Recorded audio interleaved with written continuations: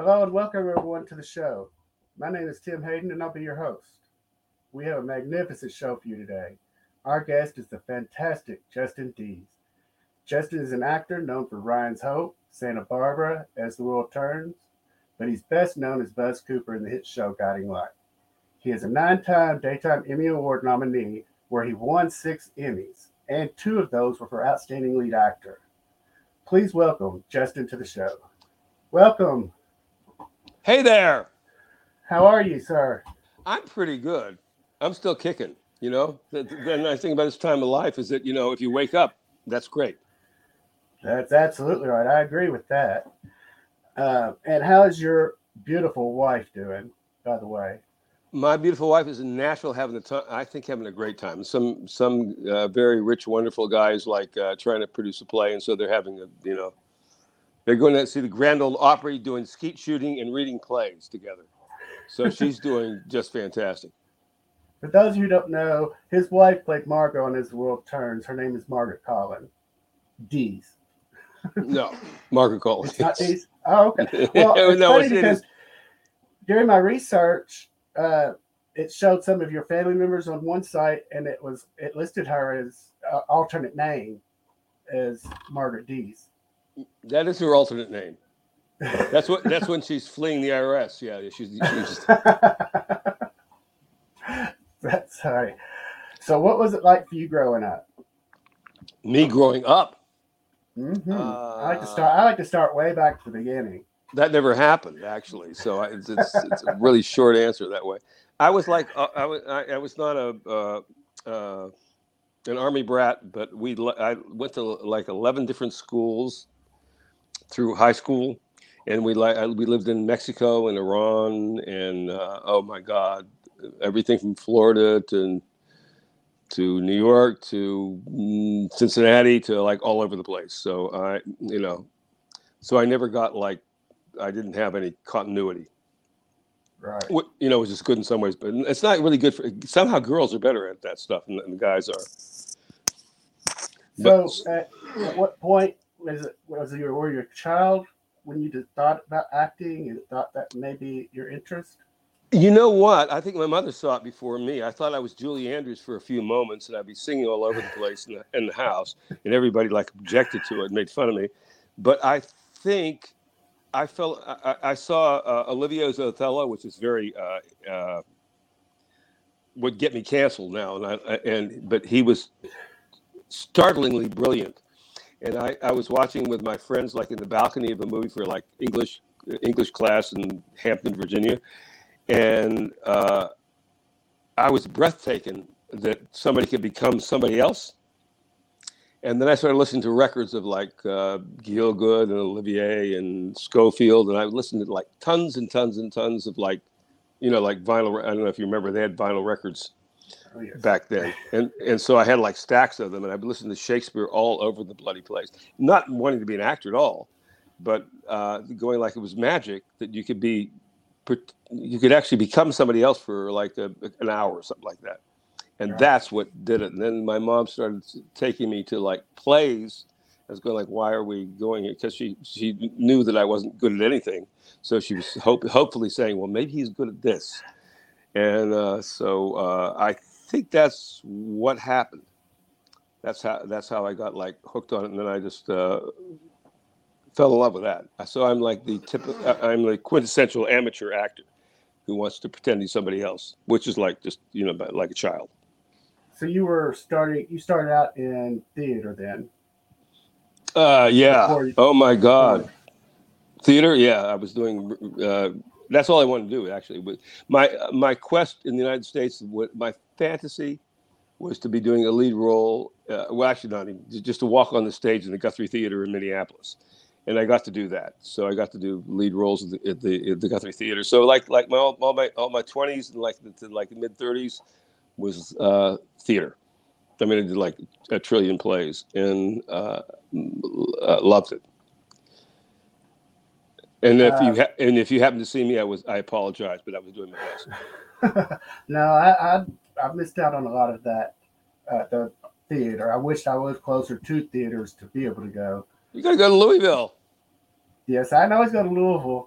Uh, I did. what was your, They started Crimes of the Heart there. I was the first person that did Crimes of the Heart in Baltimore stage, center stage, and they started that at Louisville. So that was that they have great theater down there. Yes, there's two up there. I was just researching them after you and I had a conversation last week. I had started looking some up just to see, and I think I know the one that you were at. What was your first on-screen job? Mm, my first on-screen job. Jeez, I don't know. I remember like I did it was a movie, a TV movie, I think. And it was very funny because I've ridden horses ever since I was a kid, and I'm not as brave as my children are. They just take off on horses, go over the place, but I'm okay. And they put me on a horse like it was a Revolutionary War kind of like thing, and so I had to like go charge up and tell somebody some important news and charge back on the horse. And of course, they like most theater TV people, they don't have no idea what horses are about. And so they had cables all over the place. The horse was terrified of the cables, so it was quite an experience. And I think that was my first.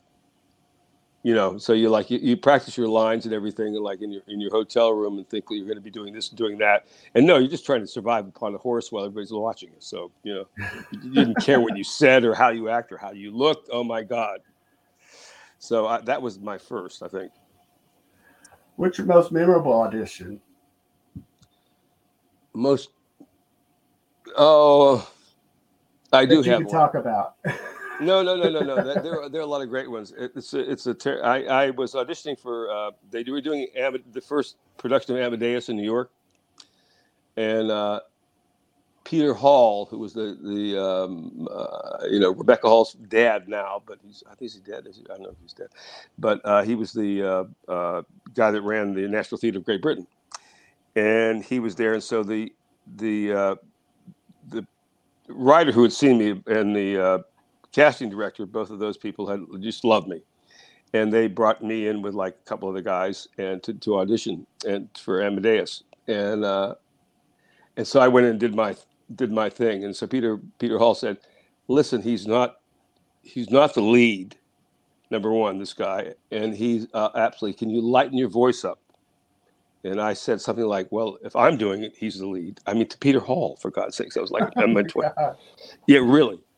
And he laughed at that, and then I did it, and then I did exactly the same audition. I didn't change one bit to him, and he like looked at me and laughed and went, "This man's an idiot," and that was it. So that was a memorable audition. But I mean, they were like, and also like, and they were like, I remember what I was auditioning for Death of a Salesman on Broadway that Dustin Hoffman was doing, and and Arthur Miller was there, and Patty LuPone, who I went to school with, was there, and they said, we had to wait because Dustin Hoffman, we're waiting for Dustin Hoffman. Dustin Hoffman comes in, and he got in a fight with David Susskind, I think, like in a fist fight with David Susskind about something. Now Oh they're my both God. about 4 feet tall, so they're like 5 inches shorter than me, and I don't know what happened, but he would like Dustin Hoffman would like interrupt the audition like several times. So I was incredibly pissed off. But it was a very funny experience because I went because we were all waiting, and Arthur Miller was this tall, handsome, even at that age, really tall, handsome, imposing man. I said, "Well, I don't think this is going to work with a name like Death in the title." And he laughed, and Patty LuPone was all nervous, and so it was that was neat. But they were like they're great audition stories all over the place. Bree just said it's Justin's first screen time. That movie with Philip Seymour Hoffman, very scandalous. I think there was some nudity in it. There, Yeah, it was oh, that great. was that was cheap, and that Philip was I adore. I think he's maybe the greatest screen actor of all time now, and I'm so sad that he passed away. Uh, we were there for like 3 months in Poland, and they were just wonderful. He was just the sweetest guy, and his development was crazy. And then and I didn't make friends with anybody there. And he came back, and then he got me to go to a coffee shop with him, and was talking about developing into an actor. But he was what a big loss as far as a huge talent. I mean, I don't think. I mean, there are a lot of actors that I love, and but I knew him as basically a child, and that he grew into what he was is bloody incredible. I mean, he was just so sad he's dead. I'm so sorry. I like all of his films. I do.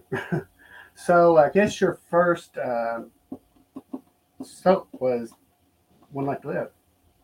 Is that correct? No, No, it was Ryan's Hope. Ryan's Hope. Okay. Uh, Someone had said that on Ryan's Hope, they love you, but Ryan's Hope did not know how to write for you. Do you feel that? Oh no, the writer was oh God, I forget her name now. Oh, that's just because I'm old. She was an No. incredible writer. She'd write like this big long soliloquy. So I think she was actually a great writer for me.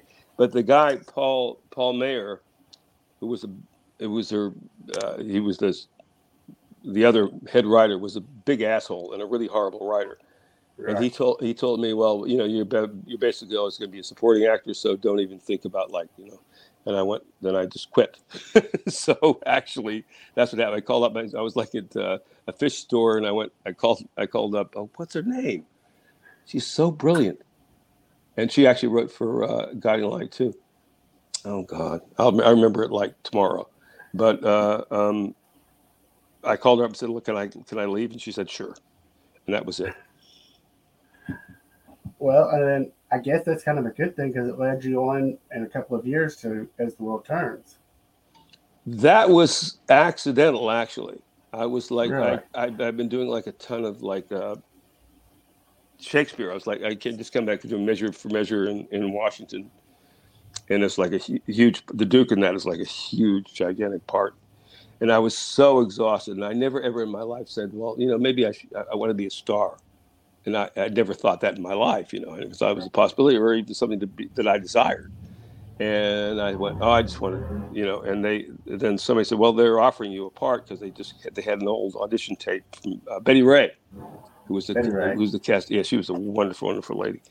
And they said, well, so then I said, oh, okay, well, I'll do that for like a few months and make me some money. And so I did that for like a year and a half. And they were really, so it was sort of accidental, So but it was was that when you terrific. first started dating Margaret? Margaret hated me. No, it's not. It's not. No, she did. She I'd love to see if you interview her. You have to ask her this. But I was on a year and a half, and she was on there when I got there, and I didn't. We really didn't run into each other terrible. And then they put us together like in a storyline, and I was. She's the most talented actor I've ever met in my life. I mean, really. She is great. She can just do bloody anything. And it was actually horrible for me because I thought that every other actor that I met after that should be able to do what she does. No one can. Disappointment. No, but I mean, if I could talk to her directors, I would just say, let her do anything she wants to do, because you would never think of it. I would make up stuff and like in the middle of scenes and give it to her, and she would like run with it. And so I said, well, we're great together, aren't we? And she said, no, you're like average. And I went, oh, crap. You're not that, and so I went, oh God. But I think that's exactly, my perception was absolutely right. She was incredible, and I was about average. And so then so that's the way that kind of went. And Well, that's kind of and I was like I accidentally fell in love with her, but I didn't even kind of know it. I thought I fell in love with her talent, which I really, really, really, truly did. But I think, you're a guy and you get all those feelings mixed up. And I was kind of like in love with her as well as like her talent. And then she didn't, but while we were on the show together, I think right at the end, we started to get together.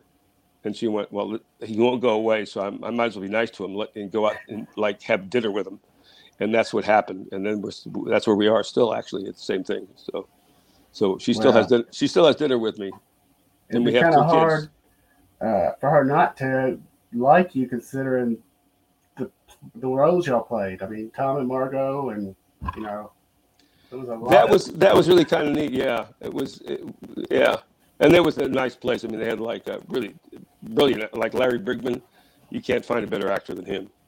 And then you got oh Craig to throw in the mix, which he's going to be on next week. Scott will be on next week. Oh my God, Scott's wonderful.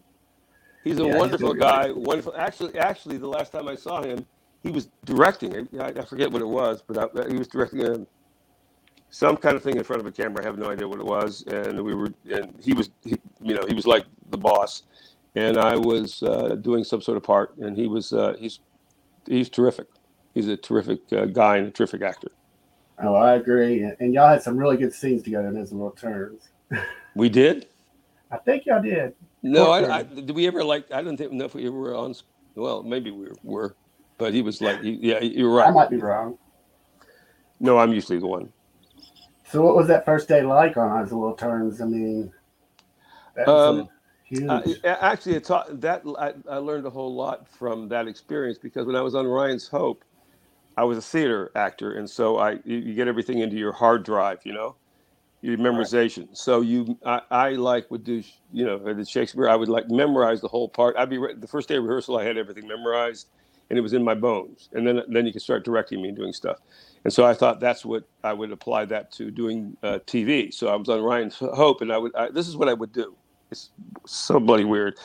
I did a 10, 20, 30 thing. So 3 days from when I was going to be doing the thing, I would do it like 10 times, every scene 10 times. The next day I would do it 20 times. The next day I'd do every scene 30 times, and then I would go on. Well, can you imagine what that's like if you're in every day for 5 days a week? It would be like, they said that you're doing like 60 times every day of some Right. scene. And that's what I would be doing. When I got on As the World Tours, it actually comes because of Margaret. Because Margaret would go in and she would go like, she was, I'd have everything like memorized down to like a week before I'd know the whole thing. And she would be in there like looking at the script and go like, I haven't even looked at this. And like right before you're doing it. And I'd go like, are you kidding me? And she'd go, let's do it. And she would like just go on and just do the bloody thing and be brilliant. I go like, I know what she's doing. I'm going to try to learn to do what she's doing because what I'm doing is so much work.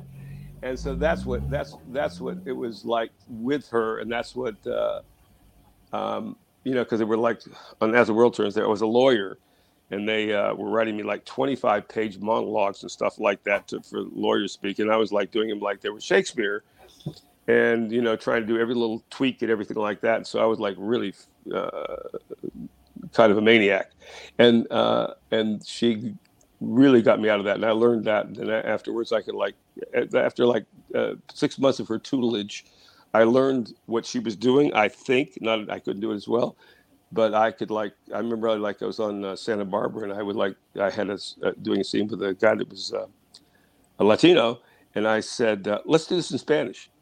And he said, okay. And so they did tell everybody, we did the whole scene in Spanish, and they bought it. So we did, and I didn't speak Spanish. So we would do stuff like that. And that was all from Margaret. So Well, I mean, one As the World Turns, well, it turned out to be pretty gone good for you. It was where you won your first Emmy. What was that yeah, that like? was odd. That was very odd. I didn't have anything to do with any of those things. I got like a really bad reputation for, I saw something which I never read stuff in the periodicals, but somebody saying, well, such an asshole because he doesn't, participate so much. And I thought, I'm not gonna do this anymore because I'm making people angry at me, and I don't mean to. So I told was I think on was it when it started the Guiding Light, I said, don't just submit me for this stuff, but they did, and so they kept Yes. on doing it. But then I got like Paul, the producer, Paul, I forget what his last name is. He said, you don't want to be, and so he never submitted me again. So that stopped that. So I don't, Well, somebody that's submitted all. you because you won 2 lead actor awards after that. Yeah, but that's, I mean, it's like, So who's the best French impressionist, neo-impressionist painter of 1981? Really? It's not that kind of thing. It's not Right. who's the fastest guy in 100 meters. You can find that out, but there's some guy in Alabama, someplace, or Maine that can run faster than him. So Oh well, yeah, you're right about that for sure. I'm lucky. Well, I'm lucky, and I appreciate it, but I don't take it that terribly seriously. then you went on to Santa Barbara, and 2 years later, you landed Buzz Cooper. Santa Barbara was incredibly delightful. A. Martinez is one of the most wonderful human beings that you will ever meet in your bloody life. He was just a terrific guy to be around. And they were very nice and very inventive. And I just went there. I had a reputation for not being able to take direction, that I would give producers a horrible time, which I suppose was deserved. And I want to change this. And I said, I'm just going to do whatever they tell me to do. Because I never realized that's, like, well, I can't do it. I can't do it. You tell me to change the scene like this. Well, I can't. That's not what I want to do. It's not going to be a good scene. And I didn't think that, well, okay, if you think you're such a good actor, why don't you say, I can do what you want and still be good? And I didn't do that, but I did that in Santa Barbara and went, like, whatever you want, I'll do it. And I was changing things all the time. And that was a very happy time for me. And of course, Isn't that part of developing that character, though? Is you know that character, or you're making that character. So I mean, it would be more your knowledge of how they should be than. but that was, yeah, you're absolutely right. That's a very good insight. But I didn't think of it that way. I mean, they offered me a part. It was stupid. I was doing a Fool for Love off Broadway, and I didn't tell anybody where I was, and I would go to like Fire Island and go swimming, and then come back at night and do the play, which was like a long thing. So when they couldn't get a hold of me, my agents finally got a hold of me, and they said, you have to decide. They've been calling us for like a week. They have to decide, like tonight, whether you're going to do this other, not the part that I did, but another part before that. And it's like for $1 million for like 9 months. Well, I've never been offered that in yet, really. Yeah. And I said, well, and you got to decide right now. And I went, well, right now, no, like a moron. And so then that was that. And so then the other thing was like the Keith Timmons, that's the character's name. Uh, and they, I think, actually just changed. It just changed when we were there. But I wanted to find somebody who could weasel his way out of anything, because that's not really me. And I got a good Jed Allen, who was like an actor on the thing, was a really, really sweet, Yes. wonderful man. We were doing a scene. He said, Justin, the scene sucks, and it's because of you. And I went, well, okay, Jed, what? He said, well, it's because you're not confronting me with anything. They're not giving me any. You're weaseling out of everything. And I went, okay. And then he taught me. And then I went, okay, I'm going to confront you. And so then that ended up making a much better scene. So it was the acting thing was a very good lesson. And they had really good actors, Lane Davies, and they were terrific. A. Martinez, Oh, they were just wonderful. I mean, A. Martinez was. I was doing a scene with him I had him in. He was a cop, I think, on the TV show, yes. and I somehow got him in a jail cell because I was a district attorney, I think, and so they had like a big long monologue for me to do. And so I went, and I've been like doing this. They wrote me like tons and tons of like lines. And so I went, you know what? I'm just going to invent this thing. And so I did a scene where I was like being insulting with him ethnically through the whole thing, and just trying to crack him up, like doing, Hispanic jokes. Right. And so he was doing that, and they said, well, no, that's great, but like, get it down to 3 minutes. And I went, okay, so change it. And he was like, it was a really fun thing. All of us together was a really fun thing. It sounds like it. It does. So, did you get offered the part of Buzz, or did you have to try out for that? Because it seems like that part was made for you. I mean, you played the part so perfectly. No, I think I hadn't. I haven't auditioned. I've auditioned once in the last like 30 years, so I haven't done too much audition. No, I didn't audition for that, and they changed it. I mean, the approach I take with soap operas is because you do such a volume of work that you want to get them off your back about like where your parameters are. And so you do crazy things a whole lot, and they go like, well, it's just him. So don't give him notes because he's just crazy. You can't like. So I did a whole lot of that, and I was like, really. I mean, people are coming up to me, go like, Justin, there's something about acting in front of a camera. You can just raise an eyebrow. You don't have to do all that crap you're doing. And so I it wasn't really. And one of the writers made the mistake of saying in print that this was what did he say? Basically, the part was so good, no actor could screw it up. I forget what the term was that he used. And I went, they said, "What do you think about Justin Deas doing that?" And they went, "Well, we wrote it so well that even he can't screw it up." And I went, "Oh, okay." Challenge accepted. So yeah, right. And so then we had like about six months of that. And then it ended up, and then they had there's another writer there. They had a brilliant writer who was on Santa Barbara. He's a crazy guy. Every time I met him, he's a different person. He looks different. He dresses different. He talks different. I mean, he's crazy, but he's brilliant. I wish I could remember his name. And he was either getting fired or quit, like after 6 or 9 months. And I went, well, then I'm going to have to change this thing, because if you're writing it, I can do whatever you want.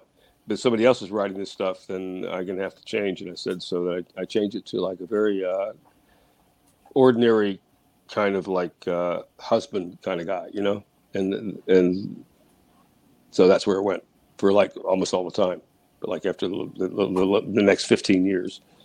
Well, the Coopers were kind of a crazy family. I mean, fun crazy, not bad crazy. So.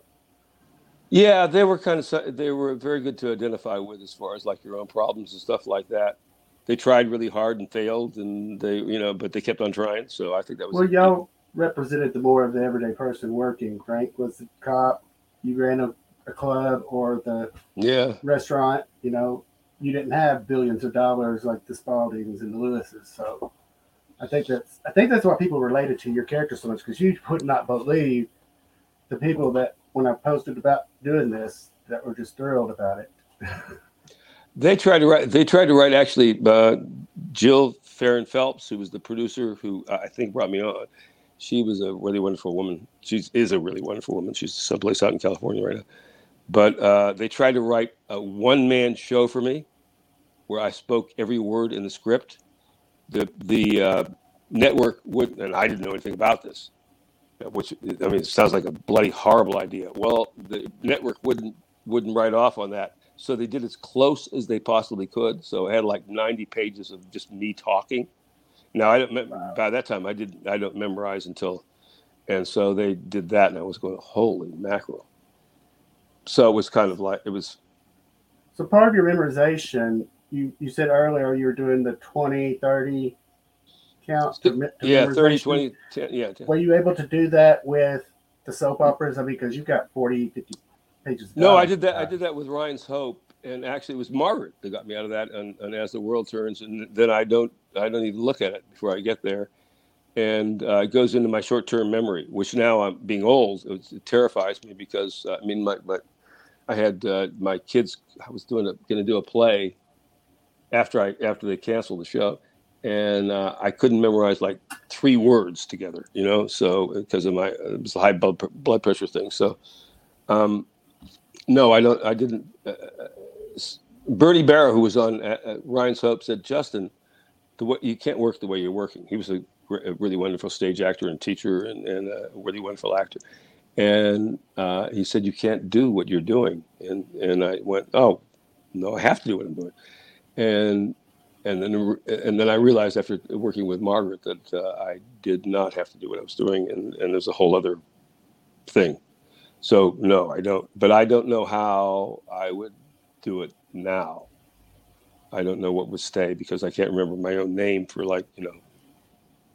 That's me. I've got my little script over here. My notes to the side. Right. But I mean, you and Uh, Beverly McKenzie loved you two together. You made her so much better person. Me? Alexandra. Oh Well, no, Buzz and Alex. I hardly worked with. She was very nice, and she, oh God, I think she told me off one time. I think Beverly said, look, don't do that. Whatever it was, whatever I did, and I went, oops. She was imposing. She was like she wonderful, wonderful actress. But is she still around? I don't think so. I Okay. know Beverly passed away. I'm not sure. I have to check on that. But another love of your life on the show, Fiona Hutchison. Oh God, she was so good. Oh, I can't begin to say how good she was. She was like just every bloody any kind of anything you could throw her wouldn't throw her off. She would do anything. She had everything memorized. She could cry on cue. She could laugh on. She could do everything. Fiona Hutchison was like just perfect, and I had great luck with every single woman I had on it. For like about we're talking about theater for about 10 years. I had the worst leading ladies that I've ever that was like trouble every time, and I just wanted to like work with guys. And then Margaret, and as the world turns, it started to turn, and then like a guiding light. They were like just everyone was fabulous, and Fiona, you cannot possibly get any better than her. I love Fiona. I loved her on One Life to Live. I actually follow her on Instagram, and it's enjoyable to me. She has a pet chicken named Chicky Mama. That's what she calls her, and she videos her. And this it's the smartest chicken I've ever seen. I'm sure It really is. She gives it tea when she. she's having tea, and I love her Instagram. I'm trying to get her on the show. She said she'd look into it. Oh well, she should. Yeah, she made me smarter. So me and the chicken are, and her husband is a wonderful John. guy, and yeah, John is a terrific actor and a writer. So Yes, he is. And somehow, and I think I misspoke. I said Beverly McKenzie, and I meant Marge Doucet earlier. oh, Marge, you say, oh my God. I was getting the Alexes mixed up when I was saying Oh yeah. Oh you no, and no. Alex. Marce Say is like one of my. Oh, she was. Oh, I adored her. And Ron Raines, who's a brilliant, brilliant, brilliant Yes, stage actor and one of the greatest voices I've ever heard in my life, and yes. musically. He arranged for us to her like her four leading men, of which I was kind of like the last. Uh, would come and see her. So we with Margaret, we came over and like and talked to her. She gave me actually one of the two best acting notes I ever got in my life was one from a guy named William Russ, Rusty Russ, and he said I was like doing an off Broadway thing, and he said, Justin, you know what Marlon Brando would say to you as I was banging my head against the wall about to go on? I said, what? And he said, it's just a play. And if I'd taken that and March would say I talked to her and she said, Justin, like when you see yourself, when you do stuff, I said, I never watch what I do. And she said, well, how are you ever going to get any better? And I went, oh my God, you're telling me this? I'm 60? And she was right. I didn't, I never occurred to me, but Marge was wonderful. Was just, That's what I meant when I said you humanized Alex. It was Marge who I was talking about. I loved you two together. Yeah, I mean it was. oh God, when we were on a nighttime show that would like cancel after like one, like whatever, 13 to 14 weeks, something, and called Studio 5B. She was like playing George Grizzard's wife, and I was doing something else, so we didn't really run into each other. But she had a pretty good career outside of all that stuff. So she was like, Oh yeah, and she was the sweetest, and she was just a wonderful lady. You were yeah. lucky to meet She her. seemed that way. Yeah. Bree is asking about the 90-page dialogue. Was that the dinner fire? That was an epic performance, she said. The diner fire, sorry. I don't. Yeah, I think so. I think it was a fire involved. So it was like, yeah, well, me talking all the time. I was going to say, you were the head of the family, the Cooper family. So when things really went wrong, you did have dialogue as far as, come on, y'all, let's get together. We got to do what we got to do, basically. So you Yeah. did have quite a bit of dialogue, as far as monologue. Yeah, I never really understood camera acting.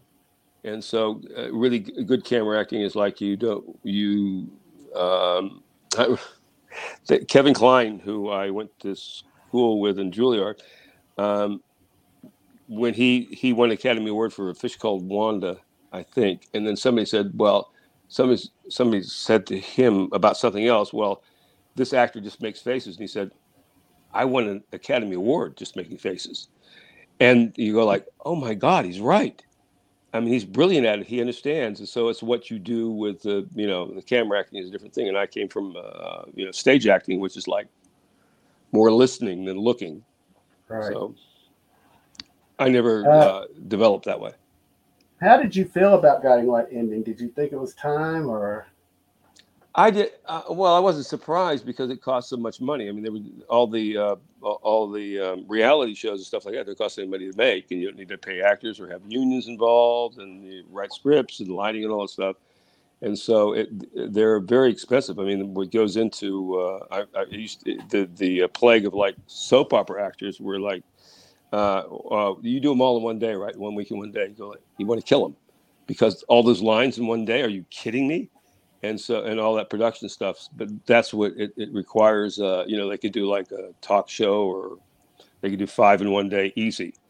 But it costs a lot of money, and it's a lot of effort from everybody, from the crew to the cast to everything to put on one of those guys. So no, I what do you wasn't. think I the wasn't Destiny? terribly surprised. What do you think the Destiny F soaps are going to be now? I mean, because they're slowly like I I, think they're, Days just went to Peacock, online I, instead of I MTV. think it's that. I think they have to. I was going to do a proposal with somebody. I think they need to change. They were kind of a sentimental thing where you get involved with the people, and I think they have to be more topical and more inventive. I think that there will be something like that every day, but it will have to be reimagined. I can think of what it would be, but you will need to have like really. I remember I was going to propose it one time, and at one time on I think Guiding Light, they had to assemble like a really whole bunch of like about maybe 20 really terrific actors who could handle stuff like that. Could invent things on the moment and do things really terrifically. And I think with if you got like a group like that together with a good producer and the thing is that they what soap operas do is they try to make a movie, a real movie out of in 1 day with a script, doing it like you. Here's the script, you do it, you do all this stuff, and it's not. Robert Altman did a TV show, and he did like kind of what I thought you should do. The strength of a soap opera, of a daily thing, is that you shoot it at the same time it's happening, so you don't have to match things and everything. So what happens happens. So direct it that way. Do those kinds of things, and so you can be very, very imaginative. And I thought, like like in the background, have a right winger versus the left winger, old men beating each other and throwing each other out of the window as like people fall in love in the front thing. And you would do, have stuff, like do all that stuff and have it all clumsy, but just amazingly. That would They don't do that, and you could do that in a soap opera. So I think if they find that out, you could do a daily TV show that would be just extraordinary. But you have to have really, wonderful people. And you would have to, the writers aren't there. They don't have all the people. The writers should be there there should be one writer on the set with you talking about stuff, and they should be like that. You should be inventing stuff on the way. And if a cameraman sees an angle that he wants or does something like that, he should like be. So everyone's creative thing should be this way, as opposed to here it is, do it the way we wrote it, and it's going to come out great. Well, you can't do that on a daily basis and have it be very imaginative or very Right. stimulating. And so I think that's what they missed, as they tried to do. Basically, they were doing a radio show and trying to produce a radio show into a feature film. You can't do it. Right. Yeah, I agree with that. Well, you've got three wonderful kids. I do. You do. Are any of them into acting? No, well, the one that's sitting across from me right now does great impressions. He can do like any accent in the world. He's like, no, they're not. None of them are. Sam, my eldest son, did some acting, and I don't think he's into it now anymore. And I don't know if Joe is. But I mean, it's a rejection factory. It's very difficult. I can't advise any. Olivier said the reason you should be an actor is if you can't possibly think there's any other profession you could possibly be happy in. If that's the only one you can think of, then go ahead. But yeah. I mean, like Joe's 6'2" and handsome and can do impressions out the kazoo. So he's perfect for an actor. But You I might would look into voiceover. uh, I hear that's Joe, a new thing coming out around. me, Well, Joe. either of you doing voiceovers. That's a whole technique. You have to it's not as simple as it seems. I had a guy in my building that did it, and he was like made $1 trillion on it, but he like worked for a couple hours a day doing stuff. You know, I've done some voiceover work, yeah, Joe could do it for like the accents and all that stuff. He can do like 18 accents in like 10 minutes. So he's terrific, but I don't know if he wants to do I try one accent and they all sound the same, and I think they're different. that. Did you ever look into possibly coaching or teaching classes for No. acting? Oh, whoa, no. I actually, I went to Juilliard, and then I couldn't afford because I had a wife and a child and everything, and my money fell through, so I took a scholarship at Florida State University, and part of it was I was getting my master's in teaching a couple acting classes, so I did that there. Which was kind of fun, but it's no, I never thought of it after that. So, what do you enjoy doing in your free time? Me, actually, next week I think I'm gonna. I talked Joe and for a birthday present. I think it was. He offered me to take flipping classes, so I'm going to take a flipping class A flipping class. to I've flip. heard of that. Yeah, I used to be able To to flip, and I can't actually, flip anymore. Yeah, right. oh wow, But I they could have never like, do that. well, they have pits with soft things and the landing, and so I'm going to get a guy and do that. That's what I Yeah, do. there's no way I could do that. So, if your kids were wanting to act, would you recommend it or? Well, today the way the things are, I mean, originally I would say no, but I mean, like their careers like falling by the wayside. I mean, it was one kid wanted to be a priest, and the other kid wanted to be a cop, and I thought, well, good professions that people need those. We still need cops and priests, and neither one of them want to do those things. So, and then I thought, well, what advice can you? This is the first iteration I know when my dad told me we were very close. He knew the world, and the world he told me about was the world I was entering. The world they came into, Joe being born in 1993 and Sam in 1989, was changing so fast that I couldn't tell them what was going to happen. And now you see vast amounts of careers going to either robotics or artificial intelligence or stuff like that. So I don't, and I don't know what to tell them. They know Right. better than I do. So, you know, Well, technology's advancing so fast. I mean, I can yeah, barely keep up with some of it. I don't keep up with all of it. if they want, show business is a good idea, but you can almost.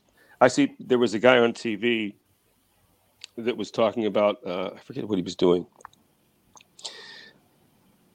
I forget what he was doing, but he had made a movie for $15,000 just a few years ago, and it made $200 million. Wow, So incredible. that's what they can. That's what they can do, and I have no advice about that. So you know, it's a risky business, and I you know it's So, the how did world's changing so fast. I can't even talk about world changing so fast? How did you all survive through the COVID situation? Actually, Joe. actually maybe saved both his parents' lives. The COVID got really bad. It was really bad in New York City right away. It was like really huge, Yes. and he said we got to get out of here. And I was like, I don't want to go any place. And Margaret said okay, and so we went. She has a beach house down in North Carolina, and so he said we're going to go down there, and we went down there, and we stayed there for like 4 months, and until it got like bad down there, and it got nice up here, and so that's how I didn't deal with it. So he dealt with Right. it, and the COVID thing. It's all very interesting. It is. I think 8 billion people are too many people. I agree 100%. I wish I'd get that to the bottom of it, however they need to, but you know. Well, actually, there's a thing for I'm a big liberal, but I would only say that to conservatives. But if I had another liberals around me, I would never say I'm a liberal because they would say I was an asshole and actually a conservative. But I think we got to get together on all this stuff and say it's just crazy, and we're going to lose the idea of the country, I think, pretty quickly if we don't watch ourselves. So yeah, I agree 100%. I think we're headed down a very dark path. yeah, there's a place called One Small Step. It's and it is where they get you. I'm going to join it, and it's where they get like a liberal and put it together with a conservative, and you get on the phone and you talk, just two people, and you start talking together. And they said it's amazing how much you can agree upon. Media and everything. Media thrives on conflict and on anger and on big emotions, and so that's what you see on either side. And but people are. I mean, most of my good family friends, and I'm a liberal. Most of my big family friends are all conservatives, so they're all Republicans, and and they're wonderful people.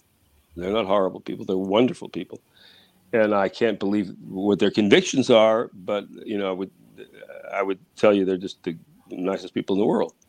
And I think we got to get together with each other and talk about stuff in a really human way and say, because if we lose this democracy, it's going to be really bad. I think it's going to be bad for the world.